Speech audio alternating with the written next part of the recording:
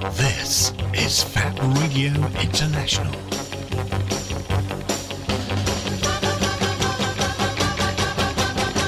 Embrace the alternative.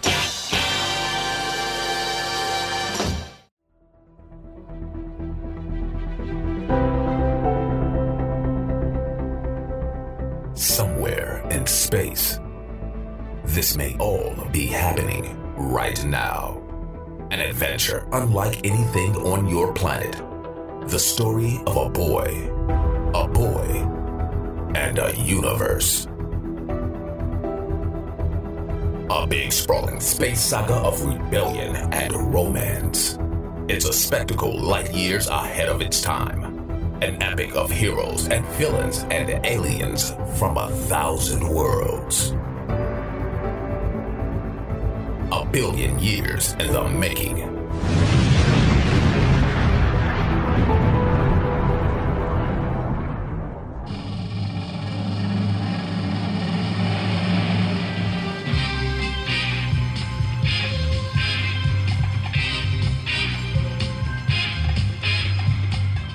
You have reached the event horizon of Starburst Radio, the greatest radio show in the universe. Every Wednesday, 8 p.m. until 10 p.m. Exclusive to Fab Radio International.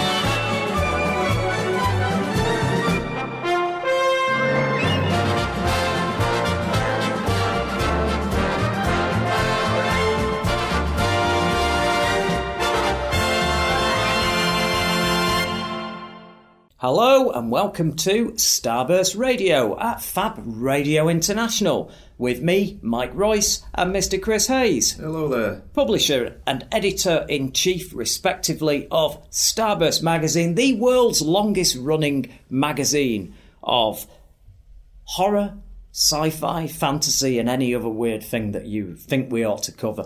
And today we are not live because this is a pre-recorded show because we're featuring a very special interview with a very special person. Back on the 5th of February this year at Fab Cafe, you may have heard of that. We may have a little bit to do with that venue. And we invited somebody, not thinking in a million years that they would agree to come and pay us a visit. But the gentleman himself, he said yes. We had a lovely chat and he agreed to put on a show. We held an audience with Kendo Nagasaki, didn't we? We did, yeah. And for those of you who are not aware, this I doubt if you're listening to this show that you do not know who this gentleman is, because if you're listening to this show, you'll be into superheroes, comic book, fantasy. Wrestling's a big crossover of our... most of the people that listen to this show are into it. And remember Mr. Andrew Pollard? one of our prestigious writers, was absolutely obsessed. But the most famous person that you know on this show is Starburst Shauna, who was at this event, and you could say that wrestling is something she's interested in. Yeah, just a little bit. Yeah, you have to live with this as well, don't you? I do, yeah. Yes. Yeah. We're flatmates. Yes. Just to get that clear. I wasn't suggesting anything else, was I? I'm just setting the record Boyfriend straight. might be listening, and I wouldn't want to cause any problems. So, that actually sounds like I'm covering something up, that, Yeah, it doesn't it? does. So, okay, right, well, I'll backpedal. Well, then I that. guess I started it. Yes, so- okay. Yeah. Anyway, there's nothing going on. No, I'm just stuck with her. Yeah, this She's is stuck with me. It's called a tenancy agreement. Some of these things are longer than prison sentences. Yeah, or for very serious things. Purgatory. Yes, It's like purgatory. Indeed. So, Kendo Nagasaki was an icon during it. Is an icon. See, there, I'm already slipping up and saying the wrong thing. He's always been an icon, but at his peak during the 80s and 90s, over the 70s, when I first started watching him, I used to watch wrestling with my granddad on a Saturday, like many, many people who'd be listening to this show did. And a lot of the wrestlers there, they weren't as interesting as, say, The Rock or any of these flamboyant American wrestlers are now, that are often just people in flamboyant costumes who don't do very much. Careful. Everybody else at the time on the wrestling circuit, they were kind of like, some of them a little bit overweight and wearing leotards, and Careful. they weren't that. No, I'm not going to say anything wrong, am I? Or inappropriate. They just looked like, some of them looked like your dad had just put a wrestling costume on, and some didn't. And the big standout for me was Kendo Nagasaki, because he came on and he had that mask, he had the enigma, he looked like he was capable of literally ripping you in pieces. I believed this was the real deal, and it turned out, where you'll find out in the interview whether or not this was an act or whether he actually was capable of doing these things. That is addressed. A lot of things are addressed, and it is a breathtakingly honest interview. I'm so honoured that he came to Fab Cafe and did this show. And as I say, back in the day when he decided to unmask, there was the sort of viewers you would get for a major episode of one of the soaps, Coronation Street, EastEnders. It was that big, everybody tuned in. He was such an enigma, and nobody knew exactly what he looked like under that mask. And that, again, is addressed about, the comic book theatricality of him. That's what appealed to me, because I was reading comic books and he was like someone out of a comic book. I was kind of watching wrestling out of duty because my granddad and me would watch it every Saturday, and he'd go, "Oh, come on, it's on." And sometimes I'd get a bit bored. And when Kendo started to appear and I first saw him, that's when I started to want to see what was going to happen. When that unmasking took place, I couldn't believe it, because I was expecting the mask to come off and he'd be some boring guy that looked like an accountant, And even my granddad said, "Don't get too excited, he's just going to be a guy under the mask and all that." Rips the mask off, big red, glowing red eyes like something out of a Count Dracula film, shaven head, this ponytail and this pentagram tattooed onto his head. And then I looked to my granddad, and my granddad went, "Oh no, to be fair, that he does look pretty good, doesn't he?" And he carried on for a long time. He was a legend of wrestling, just the world over. He's been copied as well by other wrestlers. Hence you have people like King Kendo and all that. I don't want to get sued by anybody here, but I'm just saying I consider Kendo Nagasaki to be the original, and I don't care what agreements have been reached with other wrestling promoters. Well, I'll tell you this, actually. Alan Boone was one of our writers. He was in attendance that day, and he said to me, "How about we do an article on the other Kendos of the world, the people that have taken that iconography and kind copy of Kendos. Copy Kendos. There we go. We've even Yeah. got the title all figured out. So look for that in a later issue of Starburst magazine. Yeah. I think that'd be a fantastic article. But the crossover is there with our readers because, as I said, a lot of people who were of a certain age remember watching that. But even younger people who probably weren't old enough rather to have seen it when it was on TV, they know who he is. There was a lot of young people in that audience. There were a lot of people that couldn't have possibly seen it live on TV, so they must have been told and found out about it. But the other people I've spoken to are into wrestling. He's an icon. You didn't have to have seen him live. You know from other people about this icon of British wrestling. I'm saying British. Yeah, I know he went over to the States. He broke America, which hardly any of them ever did. But he's a British icon, isn't he? That's fair enough. I don't think he'd be offended by that. No, it's true. No, it's like me and you. We're British icons, aren't we? That's not. Is that not? That's inaccurate. No, but Kendo. But we get lots of angry emails. I thought we'd get a lot of emails, don't we? But we're not getting any today. So if anybody's listening who's got a problem, I'm afraid we're not live tonight. So you can email and we will read your emails at studio@FabRadioInternational.com. But we won't be reading them tonight. So we'll deal with them in the morning. So there you go. But do email in if you've got any comments, because we will read them out on next week's show. Not every single one of them. Depends what they say. Exactly. Depends what they say. If they're being... No, to be fair, right, I read the bad ones out as well as the good. If they're having a go, I still read them out. I've been doing the show for 12 years, I do know that. Yeah, I know you do. And I know you wish I didn't. But it's easier for me for therapy. I'm just if saying, I just deal with it then. we can't guarantee we'll read them all out. I know. What if 100 appear? And they're all talking about... thanks for giving away the fact that 100 would be a lot. There was an enigma going there about us then, where maybe we get 1 million emails a night, Look, who knows? People have been listening to the show for a while, they know. Hey, we get more... What kind of show would it be if we just read 100 emails out? I'm going to say something now. This is a busy radio station. We get more emails than anybody else, any other show that's on this radio station. Sorry, it just is the case. And you know what? Do you know how I know? Because I'm nosy and I have a look. I do. At least I admit it. Of course I do. I have a look. I want to know if we're doing all right or not, don't I? Yeah. Of course I do. Anyway, I think we have preambled long enough. And I think that now it is time to give you the interview with the British legend, the icon, the most interesting person that I have met for a very long time, Mr. Kendo Nagasaki, live in an audience at the Fab Cafe, 5th of February, 2023. And I even got the year right. A big, massive welcome to Starburst Radio to the legendary Kendo Nagasaki. Hello there. Yes, and this is a unique one. Kendo on the radio, and he's talking. That's right, yeah. I can speak now, and I'm out to the mask.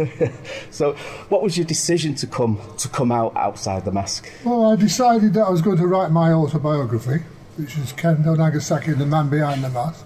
And I thought to do that, of course, I've got to reveal myself. So I decided I was going to talk to people without the mask. It's good, and it's a very interesting book. You've read it, have you? Yeah, covers all your life and the ups and downs and all. Been a few of them, hasn't there? Everything in between. But for the listeners, how did you get into wrestling? How did I get into wrestling? I started off by doing judo in 1957, and I met a guy called Keneshiro Abe, who was an 8th dan at the time, the highest grade of judoka ever to come to this country at the time. And I trained under him for 3.5 to 4 years. I learnt judo, aikido and kendo, all to a fairly high degree. And before 1964, when I was scheduled to go to the Olympic Games, really, I wanted to go. I lost a finger in an accident. Fighting accident, actually, but never mind. And I couldn't go to the Olympic Games. So I'd already met a guy called Count Martelli, who was a professional wrestler. I was a professional wrestler, not a proper wrestler. Yeah. And he said, well, why don't you come into the professional job and make some money? And so I decided I was going to go professional wrestling. And he introduced me to Wigan Gym, which was called Riley's Gym at the time. And I met Billy there. I met Billy Riley, who was reckoned to be one of the best catch trainers, or wrestlers as well, in the world at that time. And I trained under him for another 2.5 to 3 years before I went professional wrestling. And the 13th of November 1964, I had my very first professional wrestling match in Willenhall, Bath, with Mark Rocco's father, called Jumping Jim Hussey. And because I'd seen Count Bartelli, who was a masked man, he was a babyface. Because he was a babyface, I thought, Kendo's going to be a babyface, isn't he? Because I've gone in the ring in all this gear and look like a samurai warrior, and they wouldn't take it. So that night, I was changed from a baby face to a villain. I got in the ring and we're working away. We call it working in those days. Working away with Jim, Jumping Jim, and he said, "This isn't fucking." I swear on you. Of course you can. This isn't fucking working. He does it all the time. I said, "Why?" He said, "You can't be a baby face in that outfit." He said, "Go and villain." I said, "How do I do that?" He said, "Leave it to me." And that night, Kendo was turned into the character that you see eventually. The big bad guy. The big bad guy. That's where it started. But I didn't want it that way. I wanted to be a nice guy. I want everybody to love me, but they wouldn't. During the 70s and 80s, I used to watch, like many people who'd be listening to this interview, probably watched it with the parents, wrestling at, 4:15, 4 o'clock. Yeah, everything stops at 4. Yeah, World of Sport. World of Sport. And of all the characters, there were a lot of exotic, interesting characters in the wrestling game at that point. But you were the closest thing. I was into comic books, and a lot of people were into comic books, the American ones. Yeah. And you were the closest thing to some real-life supervillain. With the mystique, and there was so much more to the act. Was it influenced by comic books as well?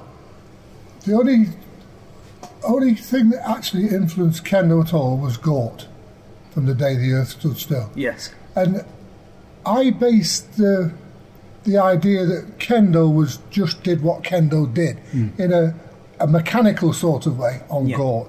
Gort came along and he just did what he did because that's what he did.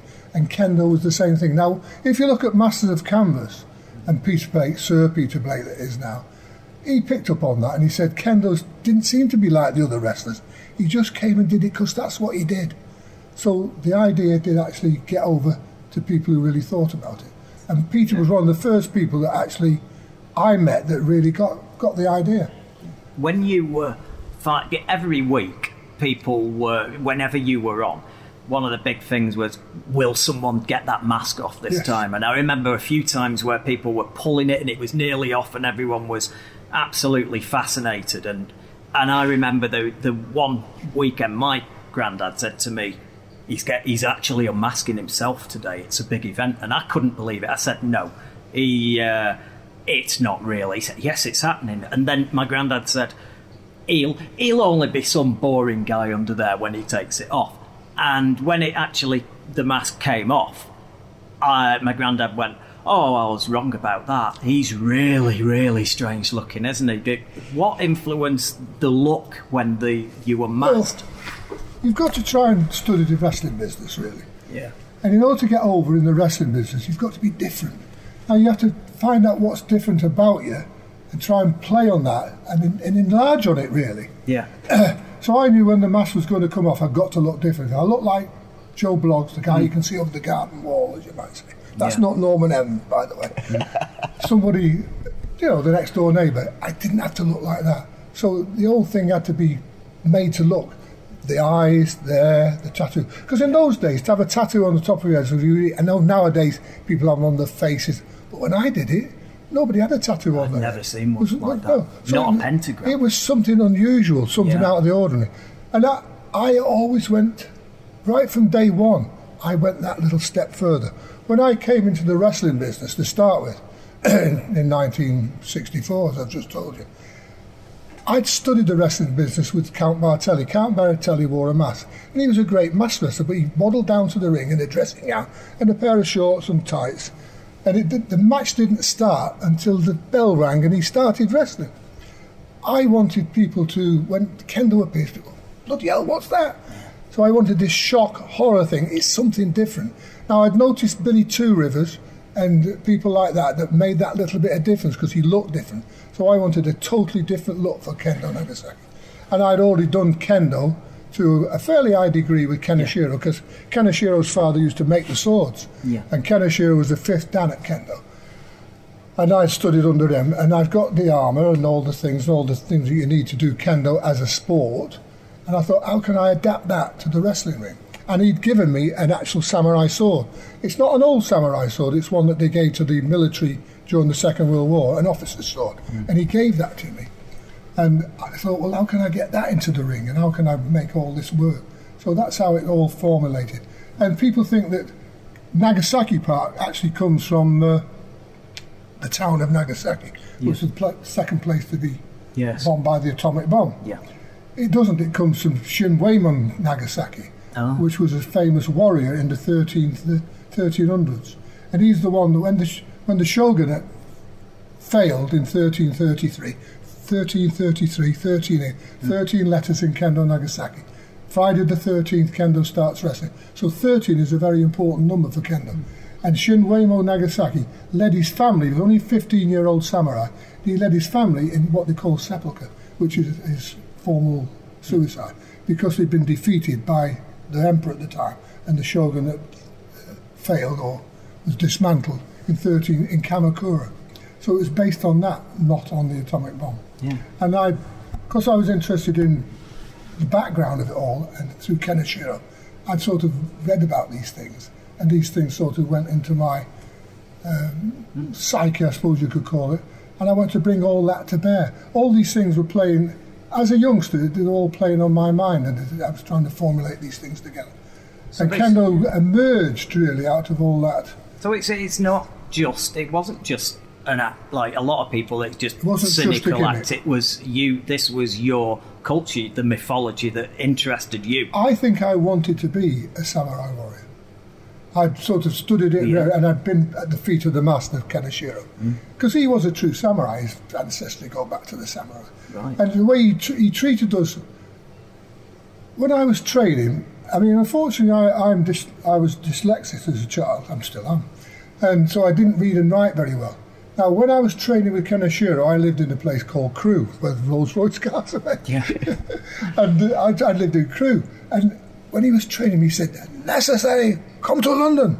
I thought, how can I go to London? I've got to get... He didn't say, come to London, I'll keep you. Yeah. Just come to London. Oh, yeah. I thought, well, how can I go to London? You know, what am I going to do for a living? Because I'm just a working lad, you know. I had to go to work to earn my living.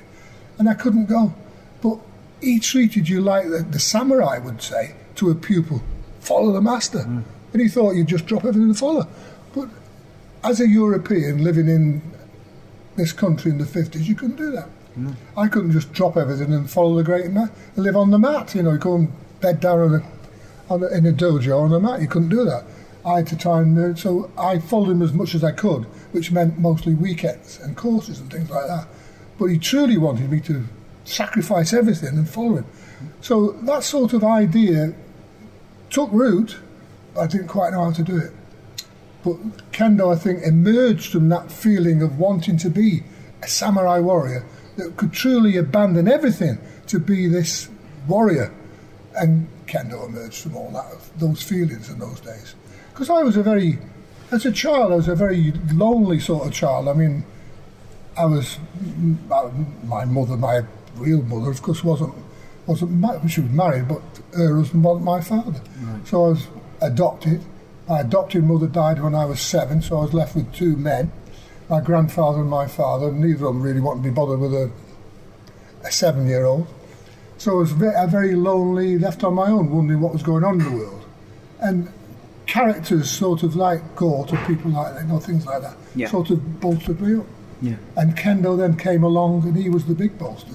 He was the one that really took over and gave me all that inspiration to do things that I never had as a child. I latched onto that and thought, I've got you.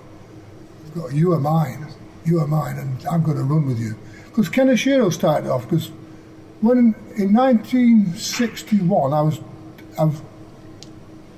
9 days off my 20th birthday, and he graded me first Dan. That's the first grade of black belt. He pulled me out in front of a group of people, and I just beat a 3rd Dan as a brown belt, 3rd Dan judo, that is. I just beat him. And he produced this certificate, And he said, for a very special student, I do myself. And he gave me this certificate that he'd done in his own hand, which it turns out to be kanji, of course, which is Japanese writing. And the idea that I was very special, nobody ever said that to me before. Very special. And that, it registered even to this day. I can still hear him saying it in my head. And whenever I do things now, I think I'm special. I might have got it wrong. I still think I'm special. I think a lot of people think you're special. But he told me. And I couldn't have it from a bet. You know, this guy was the magic man. I mean, he could go on the mat with 20 people, you know, and he was in his 40s, and just beat them one after another. So I think, this man thinks I'm special, must have been special. And I took that. It's a bit like when you do meditation, they say that, you know, you see suddenly a light shines in your mind. It's not the light that shines from the candle, but it's something that's deep within there. And you grasp that moment, and you run with it. And that was one of those moments. Keneshiro, very special. All these years later, today we're at Fab Cafe in Manchester. Yeah. You're doing an audience with. It's sold out, and people are on the way here now to see you, and they're travelling from all over the UK, and that's a great testament, isn't it, to the strength of what you built. Well, I think I still get a lot of interest. I went to a meet and greet the other day at Reading, and in the Exicon there, for Brian Dixon, who's a wrestling promoter. And when I came off, the guy that does the ring, he said, that's the best meet and greet I've ever seen. So he can't believe how many people came to see you. Yeah. We had them queuing right across the stage, right down the side of the building. I was there for 2.5 hours after the show closed. Fantastic. They couldn't take the ring down. They all wouldn't let them take the ring down for health and safety. Yeah, well, people are there. I can't get my fucking ring down. And it was a great compliment. I thought, well, you know, it's a good problem to have, that. Yeah, he didn't like it, but I thought it was wonderful. Yeah, absolutely. But I let people who come to see me, I treat them as friends, not punters. People call them punters. I don't. I call them friends because they are friends of Kendo. They are more important to me than just wrestling fans. Yeah. I do appreciate their interest in what I've done and how I've done it. Not what I, but what Kendo's done. Because I do treat Kendo as a separate entity. I am not Kendo Nagasaki. I could never be Kendo Nagasaki. We get that. Kendo is something. He inspires me, and you know I'm constantly inspired by the Kendo thing, and that all comes from Keneshiro. Without Keneshiro, there'd be no Kendo Nagasaki. If you look at what Keneshiro Abe, you'll see how great he was. He was the magic man. I mean, he was so good, and he was going back to before the Second World War, because he was 5 times Tokyo champion, which meant he was the world champion at the time at judo, 5 times.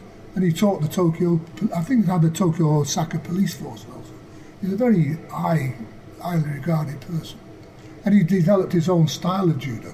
And I've given out tonight a leaflet, a thing that says Kyushindo on it.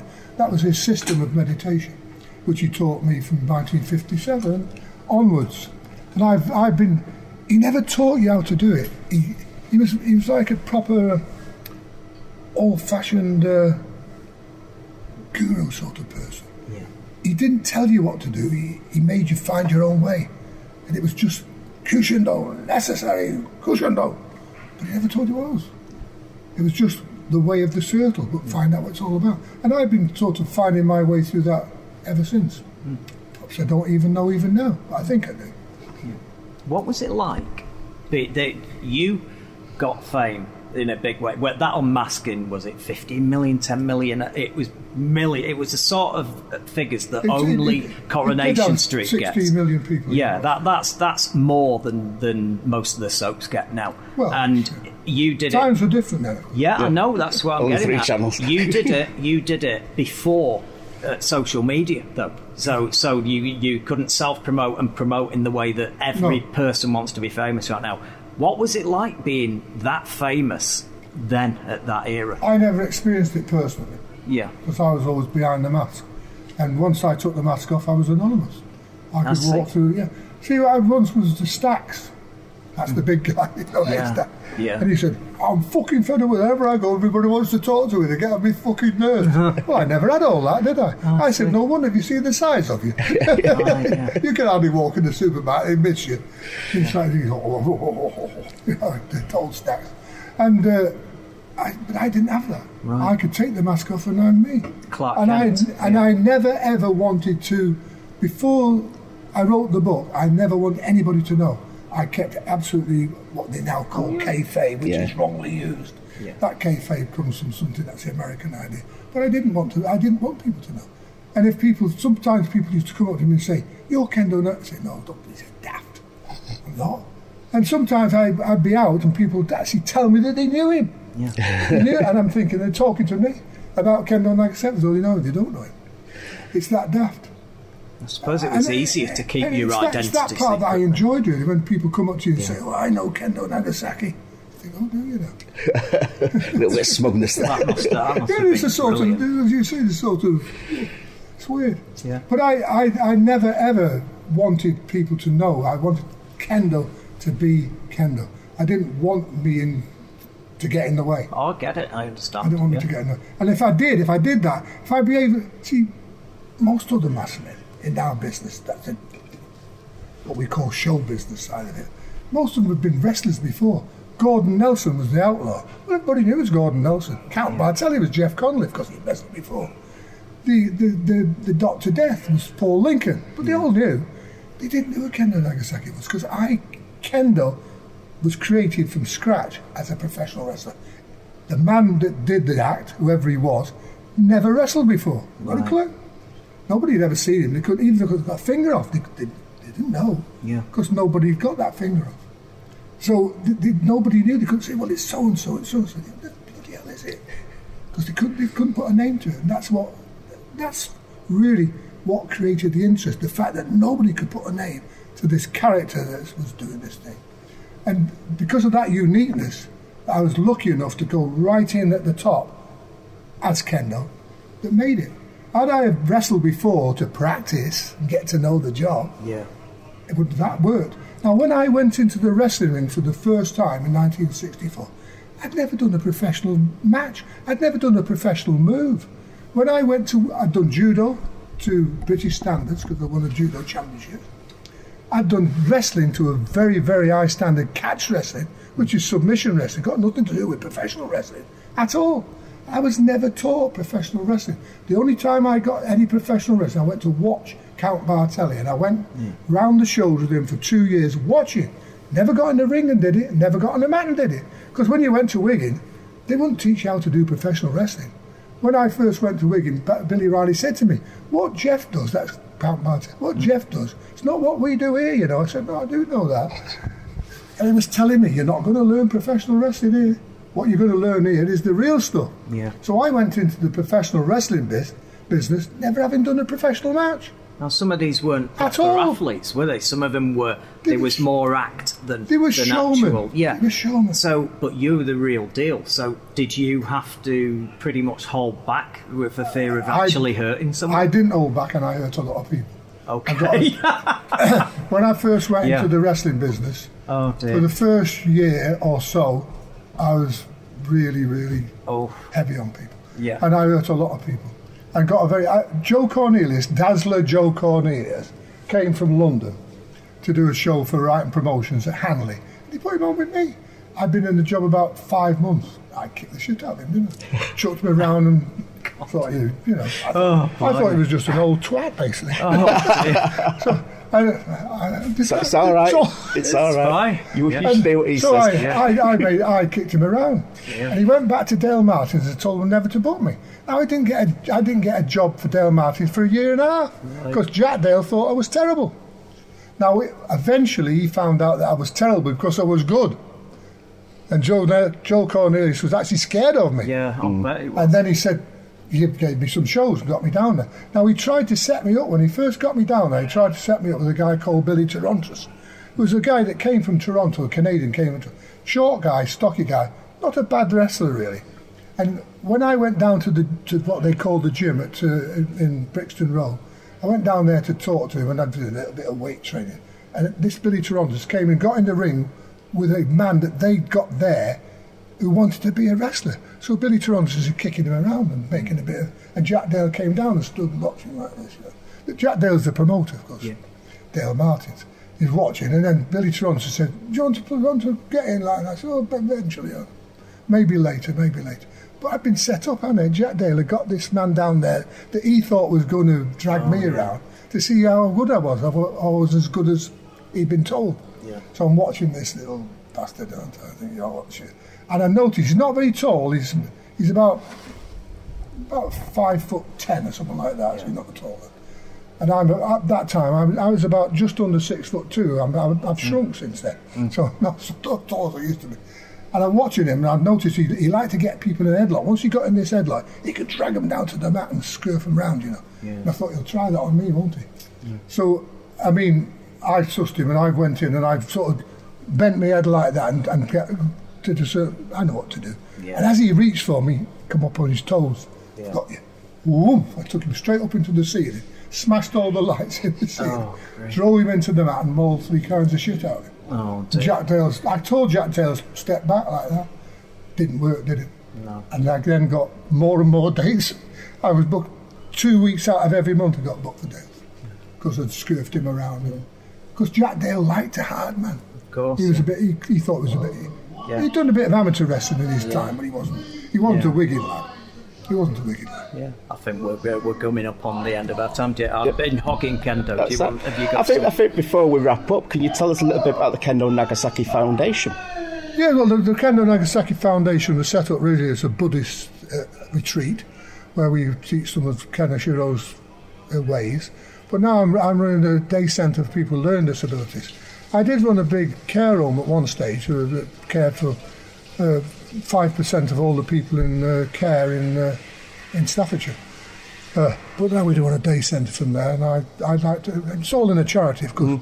I've left this big old house that I still live in to the charity, and I back it up with funds that I've got from elsewhere to keep it going, because it doesn't make money. No. It does. We do charge some fees to come, but it doesn't cover the costs. And so I do that. So it's important to give back for you. Well, you like. I just enjoy doing it.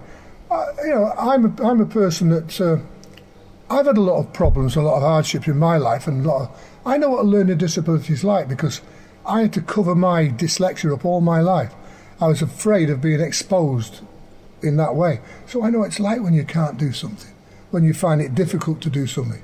I mean, they're more, some of the people are profoundly handicapped. I wasn't that bad. I could get away with it, like I can get away with it now, because you'd never know if I didn't tell you, because I'm pretty chatty, aren't I?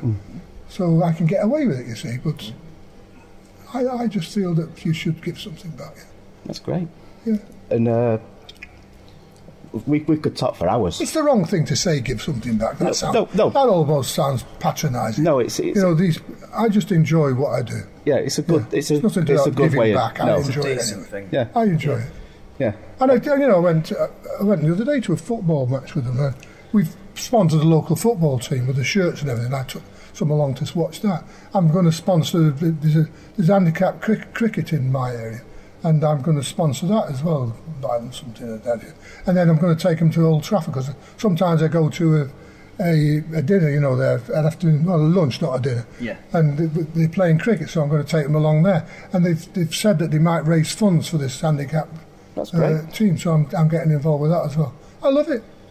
Yeah, I haven't got any children of my own, I've got a chick and a child, and yes. It's something to you influenced a lot of children along the way. To leave that as my legacy, as you might say, the big house and all the things that go with. I'm looking for somebody now to. I haven't got anybody that's really going to take over and be the person after I'm gone.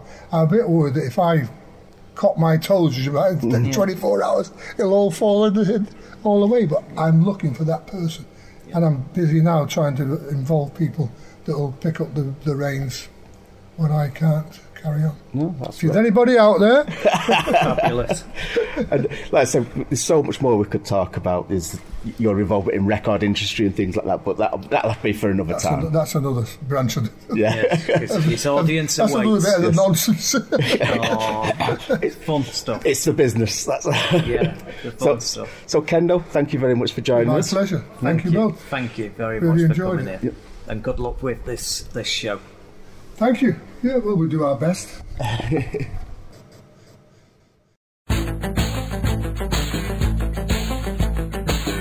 Across the world, 24 hours a day.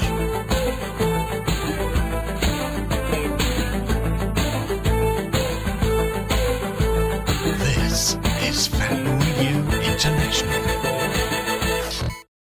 Starburst Radio, the show that sometimes remembers to bring you some of the latest genre news and reviews until they get distracted. And welcome back to Starburst Radio. Now, that was a very interesting interview, and again, I've got to applaud the honesty of Kendo there, because I asked him a question about whether he hurt people, and he pretty much said, yes, I really went out of my way to hurt people, which I don't think a lot of people say. I actually nearly gasped when he said that, because I thought he was going to just say, oh, no, I had to be sensitive towards it, because he's a real martial artist. He's not one of these people who've just got a flamboyant costume, and he was capable of breaking them in two. And it turns out that he did his best to break them in two, and it made me laugh. He's a very candid guy, isn't he? Yeah. The Q&A it couldn't have gone better. You know me, I'd hold my hands up. I wasn't around at the World of Sport days. I think I was a little too young. Because he's a bit younger than me, you see. We don't like to mention that because it makes me feel ancient. A little bit younger, yeah. And so I was a little too. I think I remember my dad watching it, but yeah, I was off playing in the garden or whatever. But you're aware it was mainstream television. Absolutely. When we only had 3 channels. Yes. Yeah. But I think it was that word sport sent me running. I only ever watched ice hockey, and then I watched that. It was my granddad made me watch. Not made me, it was something I did. I didn't do that many things with him, like shared interests like that. That was just something we had on a Saturday, Yeah. But even from someone like me coming, watching that show on that day and not knowing much about wrestling, he was such a commanding guy. He was so interesting.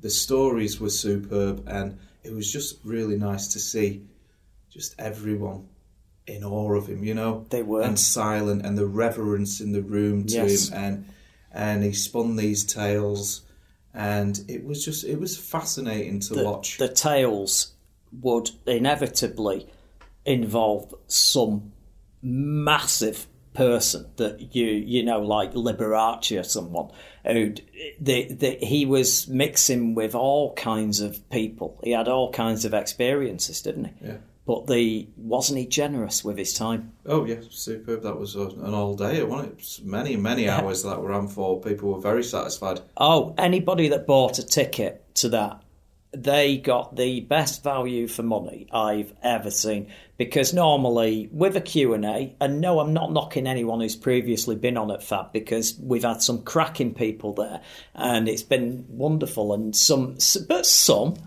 want to be on stage more than others. Some see it as, well, I'll do half an hour, and then I'll sign some stuff, and then I'll go, and that's still a great experience, because in half an hour someone can tell an amazing load of anecdotes, and people are still dead chuffed to have come down and met them, and other people enjoy the company and appreciate the fans. But I've got to say, if it's on a marking of 10, he's up there with Robert Vaughn. Robert Vaughn and Kendo Nagasaki. Indeed. Oh, they are the 2 people that have appeared at Fab that spent however long the audience wanted to talk to them, they were going to stay. Yeah, no matter how tired. Always praised Robert Vaughn. Yeah, because he was knackered, and I could see he was worn out after an hour or so. but people still had questions, and he carried on. And I went over and just said, "Are you all right? Can I get you a glass of water?" And he went, "Mike, I'll carry on till they want me to finish." And Kendo did exactly that. You couldn't have gone any. I mean, it was hours and hours, and also the photo ops. I got my photo taken with him in costume, which is just awesome. Yeah, I'm sorry. I mean, that's me behaving like a child there, but that's cool. I sent it to my son, yeah, who is too young to have seen. I've told him all about Kendo. And when I sent him that picture, he just sent a text back and just went, "Oh, God, that is such a cool photo." Yeah. And it's good, because you want your kid to think your day job's interesting, don't you? You know. I don't know. I don't have any. Yeah, but then you don't have all the arguing and all the grief that you hear me going through, do you? It swings and roundabouts. It is indeed. That's why I've got Mr. Paws. It's a fair compromise, that. Oh, yeah. How's he getting along? He's bloody fine. Yeah. Do right. I fell asleep the other night. Last night, I fell asleep. I just lay down on the bed. You know, one of them times when you just put my head down a minute. Next minute, I must have been asleep an hour. And I woke up and he was just at the side of me, cuddled up. And he wasn't there when I went to sleep. It was so weird, you know. It was just, there you go. Bless him. Yeah. See, I still get the pussy. Oh, have you better than that? Oh, that needs editing out, that, actually. Oh, boy. Yeah, that might need editing out, that. I'm only kidding. It was a joke. Mm-hmm. No, we all got it. Believe me, I'm only talking about cats at this stage. Don't pull that one. What? Look. Pull what? It's there you go again. It's consistent with this show, so it's fine. Keep it in. You're all right. Hairy muff. Right. What do you want to do now? I don't know. I think that's enough. I'm sorry, Kendo, if you're listening. Thank you very much for appearing at Fab Cafe, and your fans are extremely grateful. Hopefully we can have you back someday. Yes, absolutely. Not get you back, have you back. And show you some Manchester hospitality and, show you around Starburst magazine and what we do here. Yeah. Awesome. So what has been going on in the world of Starburst magazine? Oh, you don't want a piece of news? I thought you were... music. Well, that's the same thing, music, isn't it? I was going to say, sorry, and then I said news. The new Mick. News, Mick. No. You're merging words now. So you want news now? Yeah. Okay. Anything. Yeah. Right. Let's tell people what's going on. Did you know that they're making a new Alien movie? Mm-hmm. Yeah. I'm very aware of that. So we knew about the TV show, didn't we? Yes, I did. Yeah. That's been in development for a long time. Yeah. I think Ridley Scott was involved as a producer on that. Oh dear. What's the matter? I know that Ridley Scott's involved. Oh, never. Probably taken a very, very back seat. Believe you me, way back seat. He doesn't have the Hollywood clout that he used to have. Not anymore. No. I've heard on 4chan. What have you heard? I've not heard about it. I've just heard, that basically he wants to do various projects and studios after, for some reason, an Alien Covenant wasn't the biggest box office disaster he had. It was that one, but in Jerusalem. Oh, do you remember that one? No. The one about the Jerusalem. No. The Fall of Jerusalem. No. You don't know the title of that? No. Well, I don't either, so I'm just as bad, but... That's the one that lost him the most money. That's his biggest box office bomb. Yeah, it had what's his face out of Pirates of the Caribbean, the boring one that's Orlando Bloom. Yeah, he's in it. There you go. Is that any help? He'd be offended, wouldn't he, if you just he heard that? Oh, the boring one. Orlando Bloom. That's him. Well, there's a few. Taylor Kitsch. He's another one. Sam Worthless. He's another one. They're sort of the same. They must go to the same acting academy. These guys, because it's the same performance. It's like watching trees congregate. Ain't that bad. He's not that bad. He was bad in Pirates of the Caribbean. He wasn't. They're just the material's not there. Oh, the material's definitely not there. The end of the central romance of the original Pirates trilogy is that he got turned into a fish person that she can have sex with once every year or something. Yikes. Yep. That was literally it. And then if you thought that was bad, they followed it up in the fourth one with Love Affair, where a guy was shagging a mermaid. Mm-hmm. So there you go. Right. I just don't think he's very good. And I think you saying that it's all down to the movies is okay, give me... All right, here you go. Go on. Give me his standout performance, the one that won you over to his Bloomage. He played himself in Extras. Ricky Gervais. We can all do Extras that. many can all play ago, ourselves, can't we? Back when Gervais was funny.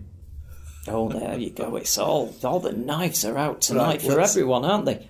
Let's get... See, the problem is Kendo's had that much love that we've got to give some grief out to people. Yeah, well, right, okay. So we had the Alien TV show, didn't we? Yes. Yeah, and I still believe that's happening. I believe Noah it'll... Hawley was behind that one, so I was very excited with that. Great. Oh, stop it. Noah Hawley's responsible for Legion, a masterpiece of television, and Fargo. Yeah. Again, equally brilliant. Well, not equally. Can I just explain, just before we go on, where I am with this? Just so that you know, and then I'll be quiet and we'll go through what to expect from these. Yeah. Get back to the news. At this stage with Alien, if Alien was a relationship, I am a battered spouse with a stitched up lip, a big bulging black eye, loads of bruises all over my entire body, horrible. And I'm now being asked to give the relationship another go. Right, okay. I think you've used that one before. I probably have. Nasty then. Well, as it was now to listen to. I've gone Please into don't do it every again. one of these films thinking I love Uh-huh. the initial films, so I come in with an expectation, not bothered about them expectations being subverted or being given something a bit different or a bit original. I go in thinking, oh, okay, I'm going to enjoy myself like I did when I watched some of those earlier films. And each time, I mean, I was even on board with Prometheus, by the way. It's been, when I see something that's got a little bit of originality, I quite enjoyed that, except for the way that ships fall in a straight line and you just have to run straight forward. But Alien Covenant was my last dance with this. I mean, I will have to go and see these because we do this show. But I want to get excited by what you're going to tell me. And I'm open to it, but I'm telling you now, I'm flinching. Every time you mentioned a detail, I'm like, oh, God, no. This is how this one started. That's how that one started. How could you not be excited about a TV show in that universe, set in that universe, with a great creator behind it? Anyway, I don't think we're going to see that first. Oh, boy. What's come out of nowhere is this other Alien movie. Yeah. From Fede Alvarez. Yeah, almost an Alien resurrection. Yep. So, but it's been cast now. I saw the cast. Yeah. Well, just two of them. Just two. The two female leads. Yeah. Yeah. Isabel Merced. Yeah. Who we know very well from Dora the Explorer movie. Yeah. Yeah. Do you remember Dora and the Lost City of Gold? I do. Why? It's actually really good. Yeah. But I'd previously seen her in... I'm going to admit something to you.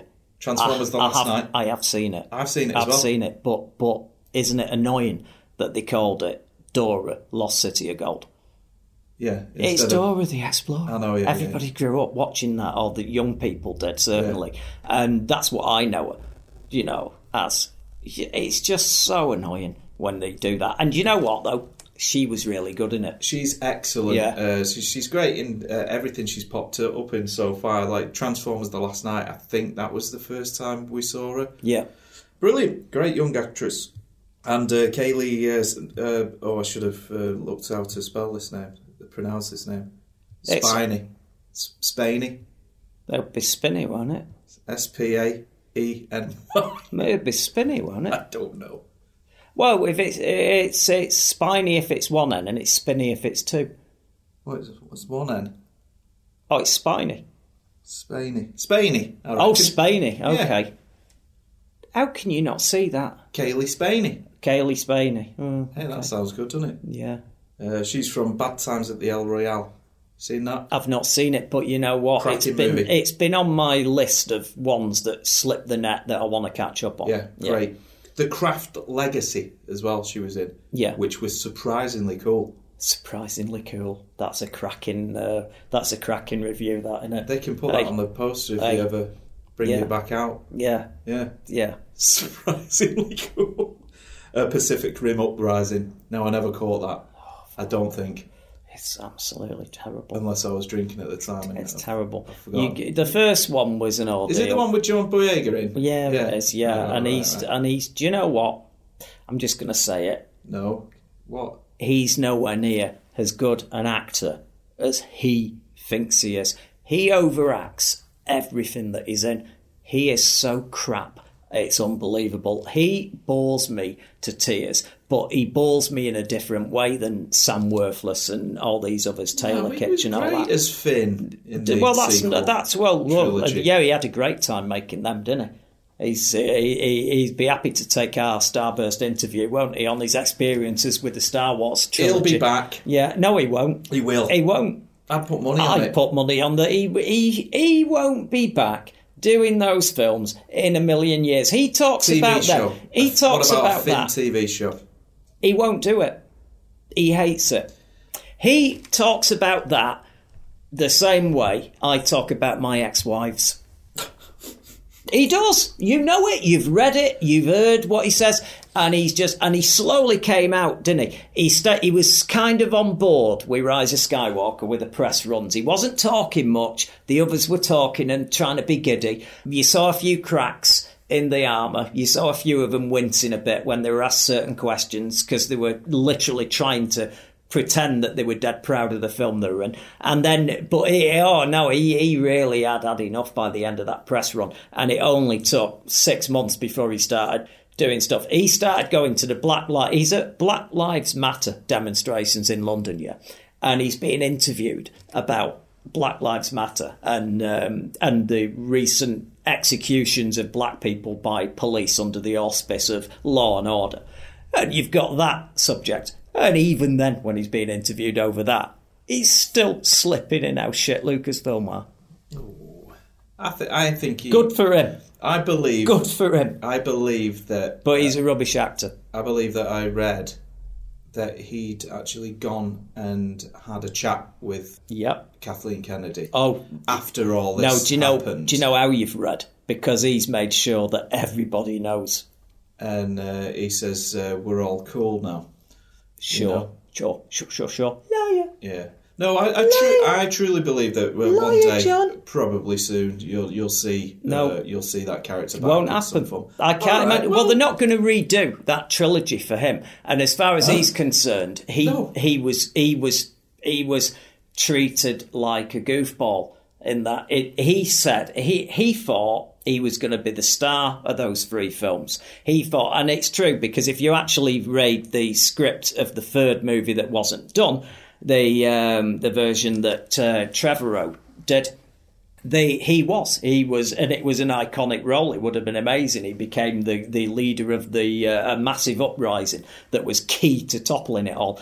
And he just became the goofball on the away team missions, and he resented it. He was probably sold a different bag of goods, and he was, I think, if you think about The Force Awakens, he was the main character, really. He really was. I mean, to come out of that first scene, which, and I don't like that trilogy, but I'll give credit to certain bits of The Force Awakens, and that bit where he had enough of being a stormtrooper, and he watched all that brutality and decided to run. He sold that, and he was really good. Yeah, and that character was meant for big things, and I think he feels let down by that. Now, will they make it up to him? I don't know.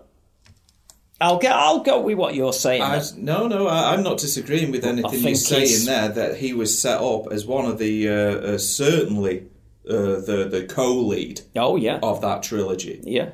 And was given a much more minor role than he perhaps expected in 2, and then especially in 3. I'm not saying any of this didn't happen, because we all know how scruffy that the planning of that trilogy was. Much as yeah. I kind of enjoy it, I can't stick up for certain elements of it, and I never will.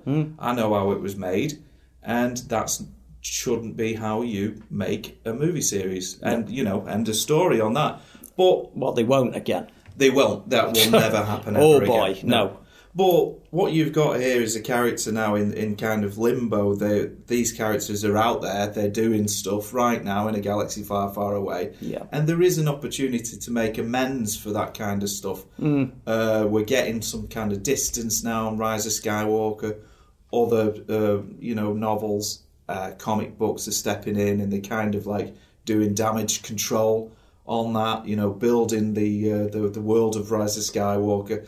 Tidying it up, sorry. Okay. That's what I meant. Now, but here's the thing: this is a change from you, because I'm only saying that word there you've just done, that phrase, tidying up. Yeah. That's what this is, and yes. It's making like all them bits that you really hate, they're actually all right because of this. Correct. And to be honest, in the prequels, Lucas kind of did it with Jar Jar Binks. He made him the unwitting fool that brought about the end and. In Attack of the Clones, didn't he? Absolutely. He took the criticism on board and tried to do something with it, but at least he did it within the films. Now, and boy, do I not want to bring up Harry Potter after last week, but Harry Potter, the thing that always annoyed me back in the day was, I don't like the Harry Potter one. The most annoying one, the time travel one, where it was obvious that this character was it was a time travel thing where his dad was him or something. I can't remember the one now. The prisoner of what is it? Azkaban. Yeah, that's the one. And then I was speaking to other people, and they're all going, no. Well, what it is, you've not read the books, you see. And if you'd read the books, you'd get. And I said, no, it's a standalone. It's got to stand on its own. And you were in agreement on that. It's sad. You can't just have a film and go, no, this film is all right, because there's this book over here that fills in all these gaps. That's a thing on its own. I don't think that trilogy should gain any get out of jail card for the fact that there's an extended universe, and some people have put a lot of time into writing some books and telling the story better than the people who made them films. Yeah, well, it doesn't. Good. You're completely 100% right. Those films... I've never heard him say that. Come on, I'm going to use that clip. You're always going to be right. But let's face it, this is a different... And that's another good one. What's that one? You're always going to be right. I like that. We've got to have that on a list. No, just on in terms of that sequel trilogy, nothing is going to make those movies any better. But what we've got is a 43-year-old, 45-year-old story in the making here. Yeah. And over those 45 years, it's bigger than any other mythology on the planet. Mm-hmm. And it's ever evolving, including those original movies. The amount of other material that has come out, and if you want to consume it, and if you don't, and they're always going to be great. But other material comes out, and it fleshes characters out, and you go back and watch those episode 1, 2, 3, 4, 5, 6, and they change. Your perspectives change every time you revisit, even the original in 1977. Since then, we've had, for example, Obi-Wan Kenobi. Yeah. And now you'll watch that movie slightly different. It's an evolving mythology. I can agree with that part, yeah, because it will... Because I was concerned with that one. They were in dangerous territory with Obi-Wan Kenobi because of that time period. And it seemed like they hadn't met since the whole fall of the Republic and the Empire Rising. And I thought it was genius how they were playing dealt with that. With fire. But I saw the person that I call a really good bellwether of opinion, who he's not as insane as us and actually has a bit of a normal life as well, a family life. My mate Gareth. Yeah. Saw him on Friday. Yeah. Really didn't like Obi-Wan Kenobi. Right. And I couldn't get I can't remember the reasons. He just said, no, I didn't like it. But you know what he says is the best thing since the original 3 films? Andor. Yeah. He loves it. Yeah. He loves it. He said to me, this is it. This is all a Star Wars fan that's a bit lapsed, like me, who's lost interest. This is what we wanted. We wanted this. This shows you what Star Wars should be. No, I know where he's coming from with that, and that works for him. But I think Star Wars is all these things, you know. But some, just like you go to the movie theatre on a Friday night, you know, you've got all these things to pick from. You know, there's comedy, there's swashbuckling adventure. I don't know what year this is, you go into the pictures, but you know, there's choice, isn't there? There's all these different genres, but the same can be applied, because it's so big and vast now, to the Star Wars universe itself, to the franchise itself. Yeah. You want political intrigue, you've got that. You know, you've got your serious stuff, you've got your goofball stuff, and that's the Mandalorian. You know, and in between there, you've got Obi-Wan Kenobi, which was quite serious. Did you see The Mandalorian? Of course I did, yes. I watched it that night when after the last episode. I did like that. Yes. Well, let me finish this piece of news, right? And this won't take long, because we've got 5 minutes, and then we'll have a break. That's fine, because all this piece of news is... We've got an Alien movie coming instead of the TV show, right? And it stars those 2 women, right? Yeah. And it's coming to Hulu. There we go, that's it. Hulu. No, who knew? Don't forget that Hulu were the people that... They were the... I don't mind Hulu. They were the streaming site that we don't have in this country. So Listen, this Alien movie will be coming to Disney+. But they were responsible for Prey, weren't they? So, yes, I know. If I were don't the forget, kind I'm not just talking to you. I know you are. I'm just saying, if I were the sort of person who downloaded stuff when they felt frustrated that they couldn't find anything, if I were that kind of person, I would find that 90% of the stuff that I had downloaded would be Hulu stuff. Because it doesn't have a direct platform. No, now. But what you're saying not. about you mean review copies from the Starburst HQ in the States. Yeah, you're accessing. But I'm saying that there are a lot of people that I know that do subscribe to Disney Plus. They do get Amazon. They have got all the streaming packages, but they just want to watch some of this stuff, and they go sod it, and they download it.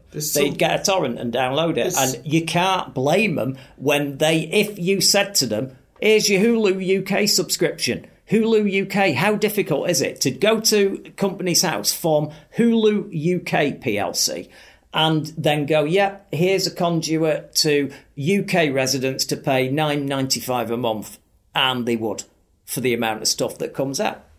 Or would they? Who knows? But I would. From Hulu alone? Yeah, there's a lot of stuff that comes out. I did a lot more than you think. I know, but most of it goes to Disney Plus, here. Not all of it. Well, this will. The new Alien movie will. You've sorted it out for us. Good. 100%.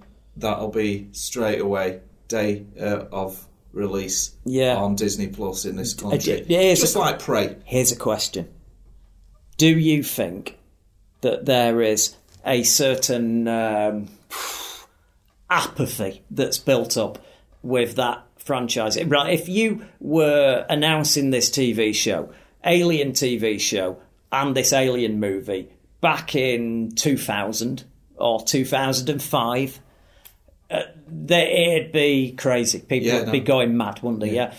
Do you not think that maybe it's, even if these are actually amazing, that you're going to struggle to get people to turn out? Well, no. I know where you're coming from. We've got good credentials behind both of these projects, and I hope that TV show is still coming out and it's not been jettisoned just because of this movie. But look at the business Prey did. You know, for the Predator franchise. It completely reinvigorated that franchise. I didn't hear anybody not loving that movie. No, it's a great film. It is a great movie. Yeah, and if they apply that kind of same sensibility to this, I think people could get... I mean, you're talking about... but it's the iconography But that Alone. the point that you made about, all this talent that you can trust, that you like, that's on board, that bloody Predator film that everybody but you hates, Shane Black, when you heard he was doing that to me, he's done some amazing stuff. Classics. And he's done stuff that you don't like that I love. I love Lethal Weapon 2. It's one of my favourite sequels of all time. And he wrote that. And Shane Black, and he took his name off it because, they altered the end. He was supposed to die at the end. It was supposed to be a tragic thing, yeah. And he asked for his name to be taken off it, and there was a massive to-do. At the end of Lethal Weapon 2, they went back and they refilmed the scene. And if you see the end of Lethal Weapon 2, the camera pulls back and you see the Riggs and Murtaugh on the ship together. And he ain't moving, Mel Gibson. That's him holding his dead body as he pulls back, yeah. But they inserted a scene in between between him getting shot and him running over to him and him going, and they did a buddy scene where, no, I'm all right. I've just been shot 18 just times, but I'm all right, wound. yeah. And Shane Black went, I want my name off this. You've literally fundamentally ruined it. It was supposed to be a Greek tragedy, this, where he found love. She was murdered. And then he died at the end, and it was supposed to be like that, and he did it. So I'm a fan of this, but he was the wrong person for that Predator film. It was a comedy. He turned it into a bloody comedy, and it wasn't a monster movie. He was trying to do something something a little different. Yeah, and it was very different. The difference between Predator and Alien is Alien is a horror franchise, and the Predator is a series of monster movies. And as long as everybody understands that, Prey knew it was a monster movie. It was a showdown between a big bad and somebody equally badass. Humanity versus this big bad monster. The Alien, it needs to lean into horror. And I think this is where they're going back to. Yeah. Especially with this one. I mean, the Fede Alvarez, he's synonymous with horror. He directed the Evil Dead remake, didn't he? Yeah. Which is 10 years old now. That was a great film. Okay, calm down. Don't breathe. No, that's not an instruction to you. He also did that. Oh boy. Can I ask you a Lethal Weapon 2 question? Yeah. Because I haven't discussed that movie in a long time. Boy. Is there a bit where he dives through a cat flap? No, I don't think so. There's machine guns are ripping up his trailer and he dives through a cat flap. It's not a fucking cat flap, right? Okay. Because I remember it bugged me as a kid. There was a disparity in the size of this cat flap. So it wasn't... It couldn't fit a human being Your through. negativity towards this film... And then it could. ...suggests that you need to rewatch it. It is a fantastic sequel. I didn't like Patsy Kensit in it. Well, she was great in it. That's just my opinion. I thought she was okay. And at the end of the day, it was such a powerful showdown at the end, and the bad guys were good as well, although it's incredibly dated now, and you've got to treat it as a period piece because it's all about, South Africa back in the time. But the big mistake you're making here is he had a fucking dog, not a cat. Oh, yeah. So why would it be a cat flap? It was a fucking hatch dog in flap. The floor. There's a dog flap. Yeah, in the floor of he had a trailer on the beach where he lived with his dog that was the leftover from his marriage. It was him, the dog, and his missus, and he had the dog still. So the dog was precious to him. And this trailer, he just cut a flap in the floor that that the dog could get through go in and out of the place when he's not at home. And you could dive through it when yes, terrorists... if it's big enough for a bloody massive dog like that, yes. Dogs are actually... There's some dogs bigger than us. There's some of them bloody Dalmatians are 6.5 feet in length. The big dogs. He had a big dog. It's called Sam, by the way. Right. You didn't even know that, did you? Well, no, because you thought it's a cat, and Sam's a silly name for a cat, isn't it? Anyway, new Alien movie. Yeah. Yeah. Can't wait. 2 good people in it, coming to Hulu. Well, now we've covered everything surrounding it. That is the most piece of news. That's the most comprehensive examination of this upcoming movie that you're going to find. So on that, I think we should get a break, and we'll be back right after this.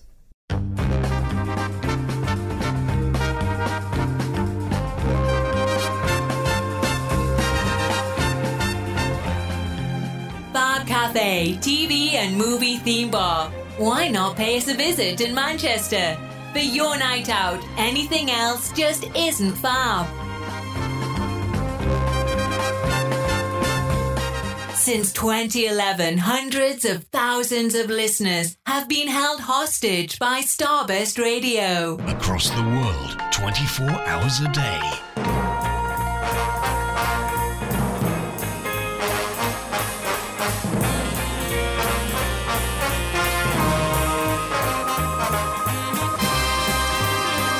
This is Fat Radio International. And welcome back to Starburst Radio at Fab Radio International. And let's read a few emails. Oh, we can't. We're not live. Oh, well. What a shame. What do you want instead? More news? More news. Because we've covered One Piece Hey, so we far. covered it comprehensively in that we good. covered pretty much every franchise that ever was, except for that, really. Except for Alien. Yep. Yeah. Oh, well. Here we go. Let's go back to the good old MCU. Oh, yes. Some MCU breaking news. This just happened before we came on air, actually. Did it indeed? It did, yeah. John Bernthal is Yeah. officially back as Frank Castle, a.k.a. The Punisher. Oh, right. I thought you'd be thrilled at this. Yeah. In Daredevil, Oh. Born Again, which Oh, is yeah. the upcoming 18-episode-long Yeah. Daredevil Yeah, series. when 10 episodes seemed a bit much. Even though I loved that show, there was 1 or 2 episodes here and there where you felt, this one isn't that great. I find that length troubling. 18 episodes is actually close to the old soaps like Dallas and Dynasty. They used to do 24 episodes a season. In fact, you know what? When they were at the peak in 1982 to 83, shows like Dynasty and Dallas, main network shows, did 30 episode seasons. You literally had 20 weeks off. You had less time with them not on air than with them on air. I mean, that is amazing. How the hell? And this is early 80s, no VCRs and mass ownership then. So you've got to be there. You were there, and this was a fucking sequential soap. You know, you had to be there. So, yeah, I mean, even stuff that had 1 season, right? You know, when, the sadly cancelled season of, like War of the Worlds, the TV show, yeah? Back in the 80s. That got cancelled. When they're all the rubber monsters knocking around bins all the time? They were coming out of oil cans. That's it. You always sort of know what I'm talking about, and you change it into something weird. They were in oil drums.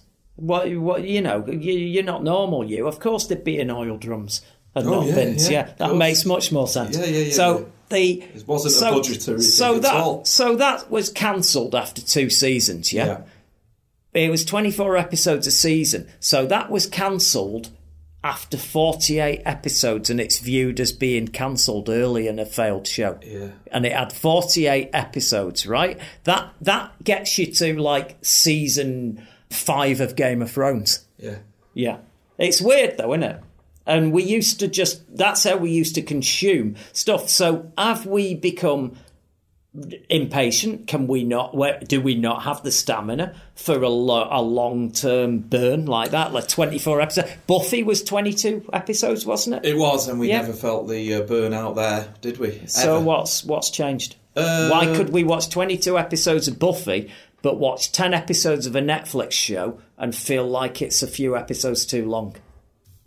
Well, back in those days, back in the 90s, early aughts, there was less titles out there, wasn't there? Much less. So, and you didn't have social media, you didn't have iPhones, we didn't all have a computer in our pocket, or a PS5 or this.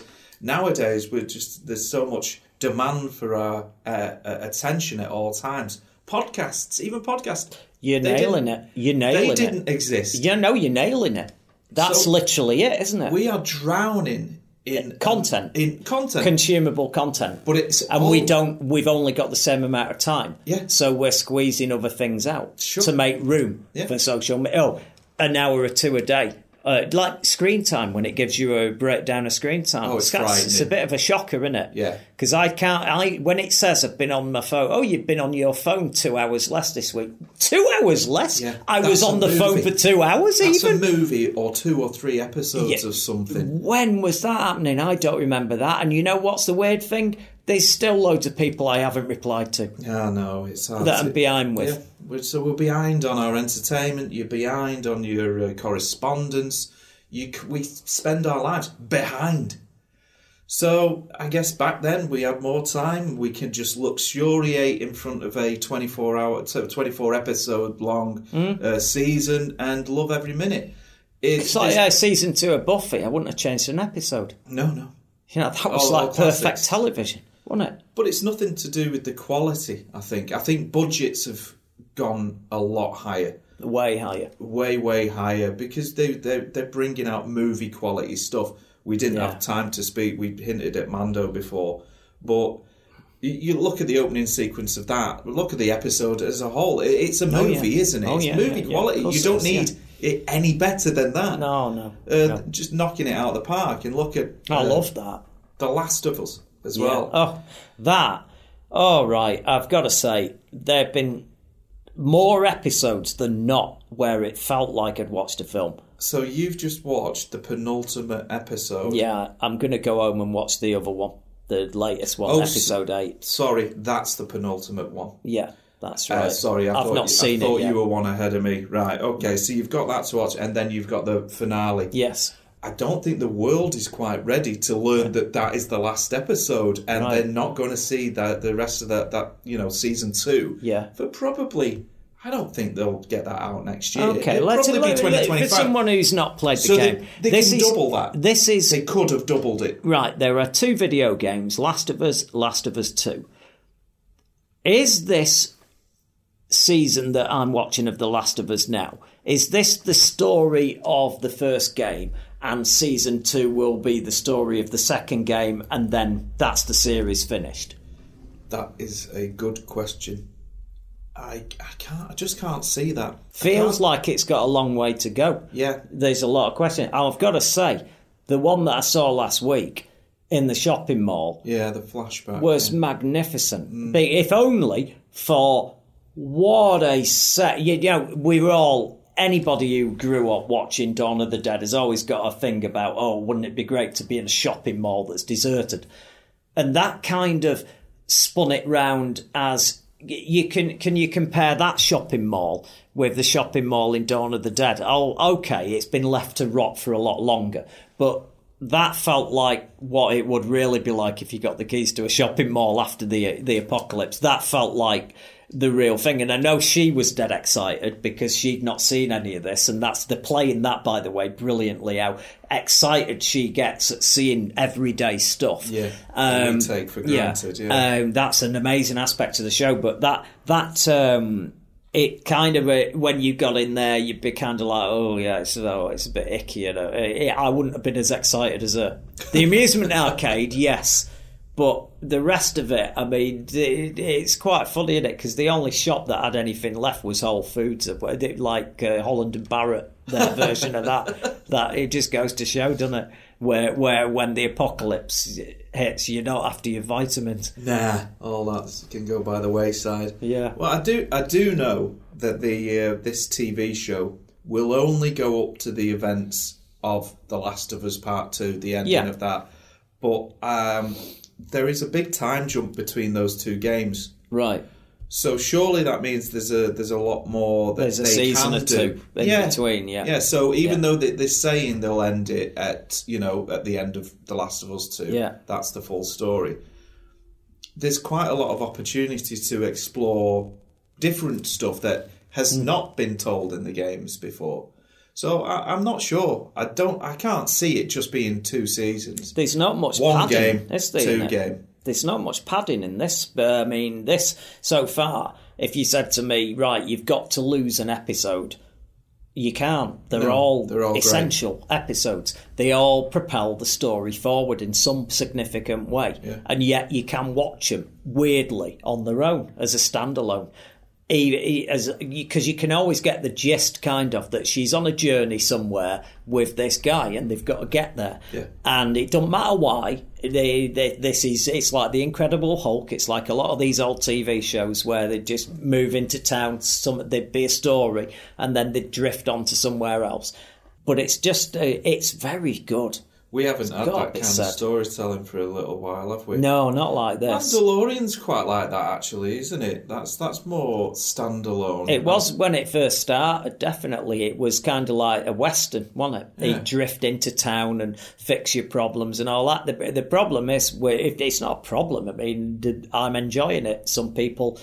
A lot of people are enjoying it. There's some toxic people out there that just watch bloody everything at the moment. Yeah. There is, as we've discussed. There's plenty of other things out there to watch. If you don't like it, just watch something else. Just watch something else, but instead of doing a YouTube video about it and getting 1 million views, I wonder why they're bothering to do it. So the thing is, Baby Yoda sort of grabbed the main focal attention, and it does, even though he's an amazing creation. I love the character, I do like the show very much, but it's a shame that him as a character on his own didn't get a season this year, just to be out there being badass, mourning the loss of his friend, his son, his companion. And then you'd have this magnificent part where they got back together at some point. But he needed to be on his own kicking ass. He needed to just be let off the leash and be feral for a bit. He's one of the most dangerous people in the galaxy. Let's see him being Clint Eastwood in the Man with No Name Clint Eastwood mode. As much as I love Star Wars, and I really do deeply, here we go again, like my assessment of the sequel trilogy before, I think that was really inelegant what they did. Yeah. They built up to this incredible moment where those two characters part ways. Yeah. So significant it got him cast out of being a Mandalorian for doing that. And then in one episode of someone else's TV show, they reunite, and season 3 drops and they're back together, and so Favreau actually didn't want this to happen. It was forced on him. Right, 2 years. Yeah. Apparently, Grogu was with Luke Skywalker. Yeah, 2 years. Yeah. So what could we have had in that time? Like you say, at least a season. Make it matter.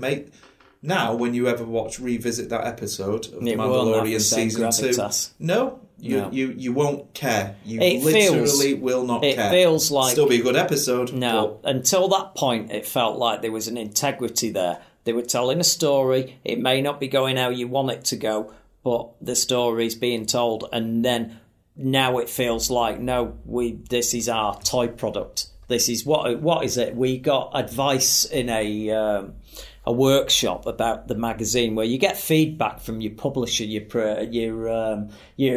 distributor, as to what sells on the and there are big selling points apparently that a lot of the magazines have, and they're asking us what's your thing, and their phrase was, "What's your Peppa Pig?" Yeah.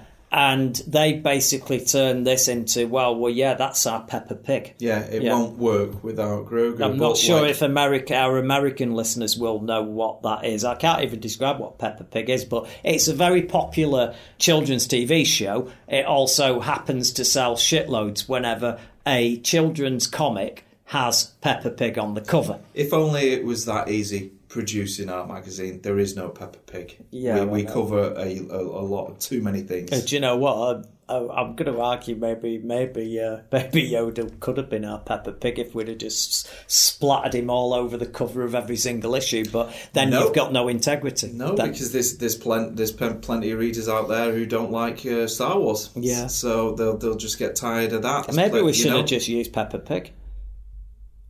Nah.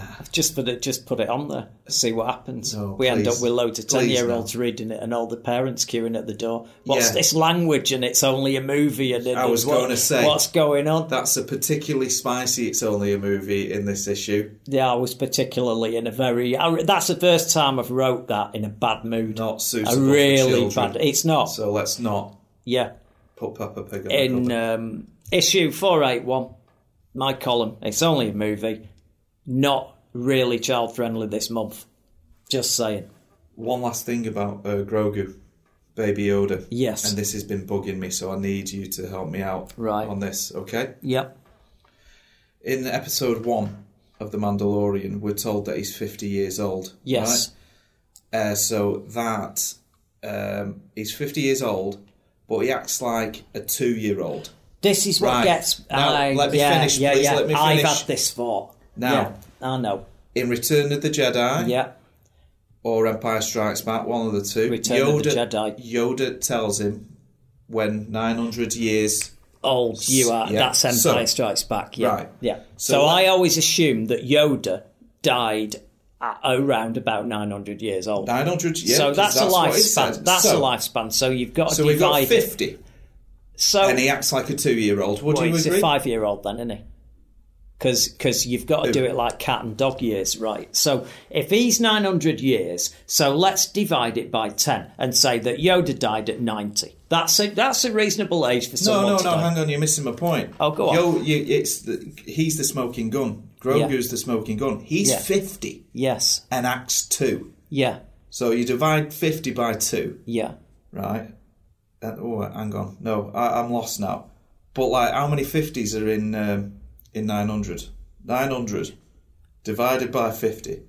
Yeah, but if you just divide times it by 2. 10, if you divide it Yoda's 36. He's acting like a 36-year-old if you go by the metric of Grogu. Oh, no, I don't think so. Yeah. Because if Grogu's... he's 50... And he's acting like but you don't know what a 2-year-old behave like. You don't know. He's not quite that though. He's got more intelligence than that. Although he's happy to commit genocide when there's some eggs around. But there's he's been on the planet for 50 years old, he's cooing and look. Again, I love Star Wars. I love Baby Yoda. Okay, the easiest way of looking at this is Yoda is 900 years old and dies. So let's say 900 years. Well, that'd be, say, appropriate for a 90-year-old to die, right? So say it's divided by 10. So Yoda died at 90, yeah?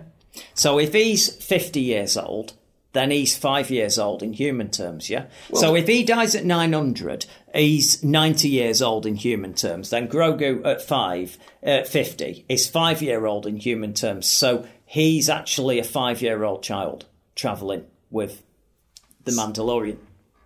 Right. Yeah, you see what I mean? So he's 5.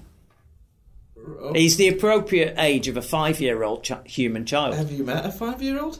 They don't behave like that. No, and that's what I'm saying. That's why I'm using Baby Yoda as a metric. They don't eat human eggs, do they? No, he's 50 years old, but he's acting too. But anyway. And maybe he doesn't retain information as well and spiritually and emotionally grow as quick. I mean, well, you still haven't. Well, if you want to get down that route, he's behaving like an absolute bellend when you meet him, Yoda, in The Empire Strikes Back, and he's behaving like a kooky, fucking annoying knobhead. It's a test. Yeah, it's a test. Yeah. And then you meet him in the prequels, and he's this noble warrior, leader, guru. He's Mr. Miyagi from the Karate Kid. Then you meet him later on, even up to the moment he dies. Return of the Jedi, he's like that. In the Clone Wars, he's like that. So Rian Johnson has him turn up, and then he's turned back into that knobhead that was hanging round Dagobah. What's going on? What's going on with that? Are you doing a George Lucas now? Oh, no, I'm not. Abu. I always said Dagobah. It's Dagobah. Dagobah. Oh, right, Dagobah. You know, we know where it is. It's a smelly swamp. Tomato. Yeah, it's a smelly swamp world. And why is he doing that then? Is it some nostalgia trip? So Luke has a flashback to The Empire Strikes Back? Maybe. Just saying. He's Just just saying. having a laugh. He's back to him, that version Right. of him. Another question, very important, Yeah. on this species, okay? How Yeah. come Yaddle Yeah. just speaks normally? So, is she the freak, or is Yoda the freak? Let's leave Grogu out of it, because he can't string a sentence together. Well, I mean, at In the Tales end of of the the day, Jedi, that was released last year, I've met some people who speak weird. I have. as Yoda weird? Yeah, Yoda weird. Really, seriously, they talk backwards almost. I know some people who just go, "Yes, Chris. Well, this it's a show. As shows go, it's a show. Certainly, it's a show." And then they'll repeat that again, and then they'll go backwards and forwards, and you think we're not getting anywhere here. And they'll repeat things 20 times. Not pissed, just that's how they are. There's some people who speak almost backwards, and the sentences are all over the place. The more intelligent people are, the weirder they are. Yeah. I've always found that. Sure. You know, Right. that's why I'm glad I just speak normally. Well, ish. You know what I mean. Yeah. Anyway, We're go. definitely running out of time now. Okay, right. Well, let's wrap up this Punisher news then. Yeah. Punisher's back. Bernthal's back. Oh, that'll You're be happy fun. about that? Oh, yeah, that'll be really fun, that, won't it, eh? You know, I've The got... cheeky Punisher. He won't be really the Punisher, though, will he? He'll be the detentioner. He'll Why? be, you've been naughty. Go to detention. Yeah, I'm not going to blow your face off. He'll be the reprimander. No, it's the reprimander. That's who he'll be. Do you not... Oh, no, it's the reprimander. He's going to tell us off sternly. Didn't he say that he wouldn't reprise the role? Yeah, he did. If Disney... But this is a Certificate 13 show. How do you know? And because they said it is. They said it is. They Daredevil literally... Born Again? Yeah, they said it is a PG-13 show. They've said that on the record. Now, they've changed their mind. Great. I'm all for that because it was fun. I've read all the different incarnations of Daredevil, and some have him as a devil-may-care. At the beginning, he was just a devil-may-care superhero, very similar to Spider-Man. He was doing Spider-Man wisecracks and all that. And then when they really realised that people were just seeing him as a clone of all the other stuff, they made him darker, based him in Hell's Kitchen, so he's still in New York, but he's in Hell's Kitchen. Frank Miller started darkening the tone. You had all sorts of stuff, and then they've reflected that in the Netflix show. So they went with that version. Now the version they did in She-Hulk is a genuine version of the comic book that I've read, but it's not the version that I liked. It's a version I read, and it's a version that I would say if you got 100 people who read that comic, maybe 2 people would stick their hands up and say, yeah, I love that fun devil-may-care character. No, they want the Netflix Daredevil back. That's the Frank Miller Daredevil.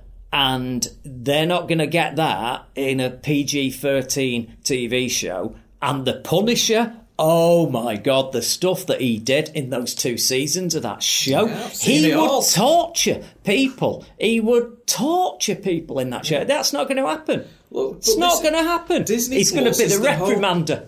Disney Naughty boy! You Disney naughty Plus boy. is the home of a lot of adult content Yeah. these days. Oh, yeah, I know. And Not that they make, Well, mostly. look, They've stuck their name on it. not to bring but it back to Star Wars, but, Andor, that wasn't designed for children. Look at what the MCU are doing.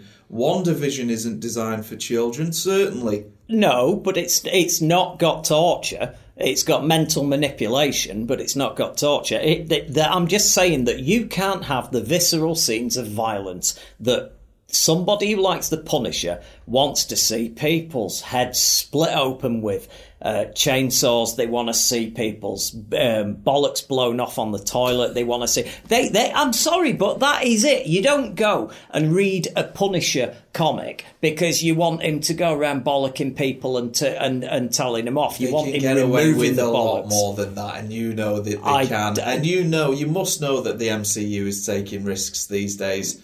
I think if that's going to be a 13 Punisher, he will be the reprimander. He will be handing out extra homework if you're being naughty. He really will. Here's some legit bad news about it up front, though, because we Yeah. don't know how it's going to go down, but it Yeah. seems that Deborah Ann Woll and Eldon Henson, Yeah. Foggy and Karen, Yeah, that's They're not coming back. They were straight off the comic book Not page. coming back. I'd argue Awful. she was great. She's brilliant. Although you need her to disappear for a while if you're going to do the storyline that's coming up. But they just did the Born Again. They're calling this Born Again, but the last season of Netflix Daredevil was Born Again. But they altered the end. They altered the end of it, right. so it didn't have all the what happened in the comic book.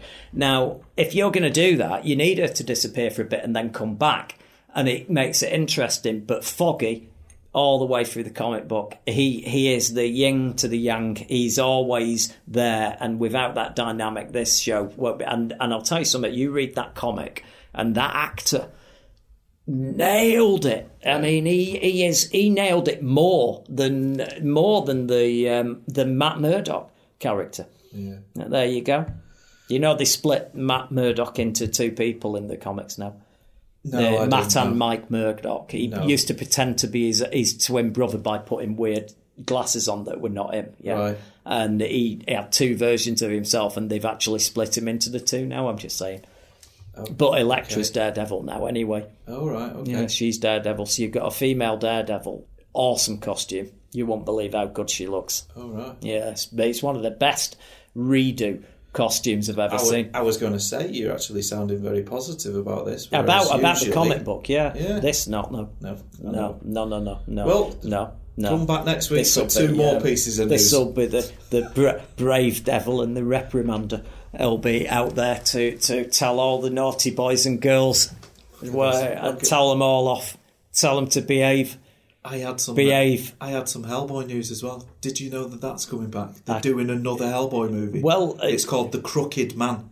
Right. Written by Mike Mignola. Yeah. Yeah. Recast again. Well, forget it then. Jack Kessie. No, it was in Deadpool 2. They got it right with those two films. If you like the character and you love the comic book, they got it right with them two films. That third film was a car crash of a film. I can't believe they even thought it'd be a good idea, and they go and get somebody to play him, who they then spend a fortune on makeup to make him look just like the actual guy, Perlman, to look like Perlman, who Perlman was literally gagging to play it again. It was David Harbour as well, and he's very embarrassed by that movie. It did not go well. No, it was a disaster. But it's weird that you recast it and then you spend a fortune on prosthetics to make him look identical to the other actor. And the other actor's been stood there all the time going, hey, I want to play him. And he made it plain even if the budget's not amazing, I love playing the character. Del Toro wanted to return. Everyone did, yeah. I expect this one to be much lower budget, under the radar. The fact that it's called The Crooked Man. It's set in the 1950s. Yeah. And it's about witches and stuff. Yeah, that'll be all right. Yeah. But it's a shame. One of the best pieces of news. Yeah. It's directed by Brian Taylor. You know what he directed previously? Go on. Crank. And you know how much I love Crank. Oh, well, this is going to be good, isn't it? According to the hundreds of shows. This is his comeback movie. This is his comeback movie. This is it. There we go. Yeah. 3 pieces of news. Yeah, there you go. We managed it. We managed a show, and we weren't even here. But next week, the good news or bad news, it depends what way you want to look at it, is we are here in person next week. We want to, as we go, I'll thank Mr. Kendo Nagasaki for being such an icon and being part of the show and doing us the favour of appearing and coming to meet us at Fab Cafe. Thank you very much. I hope everybody enjoyed that part of the show and put up with us for the rest of the show. In the meantime, I've been Mike, he's been Chris, and we will see you live next week.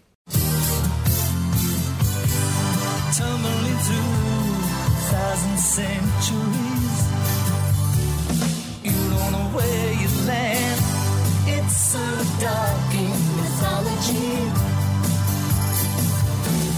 Treasures of history to be found. Hear the legends of time.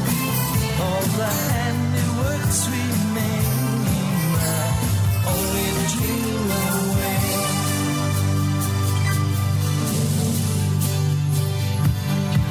Orion 9,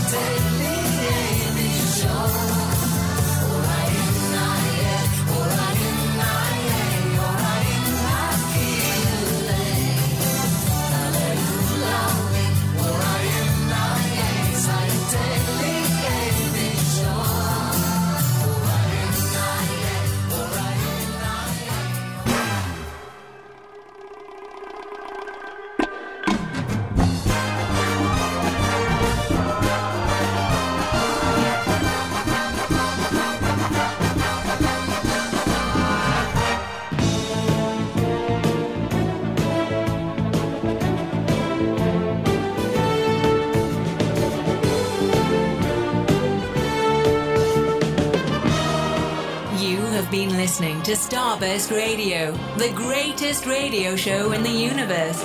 Every Wednesday, 8 p.m. until 10 p.m. Exclusive to Fab Radio International.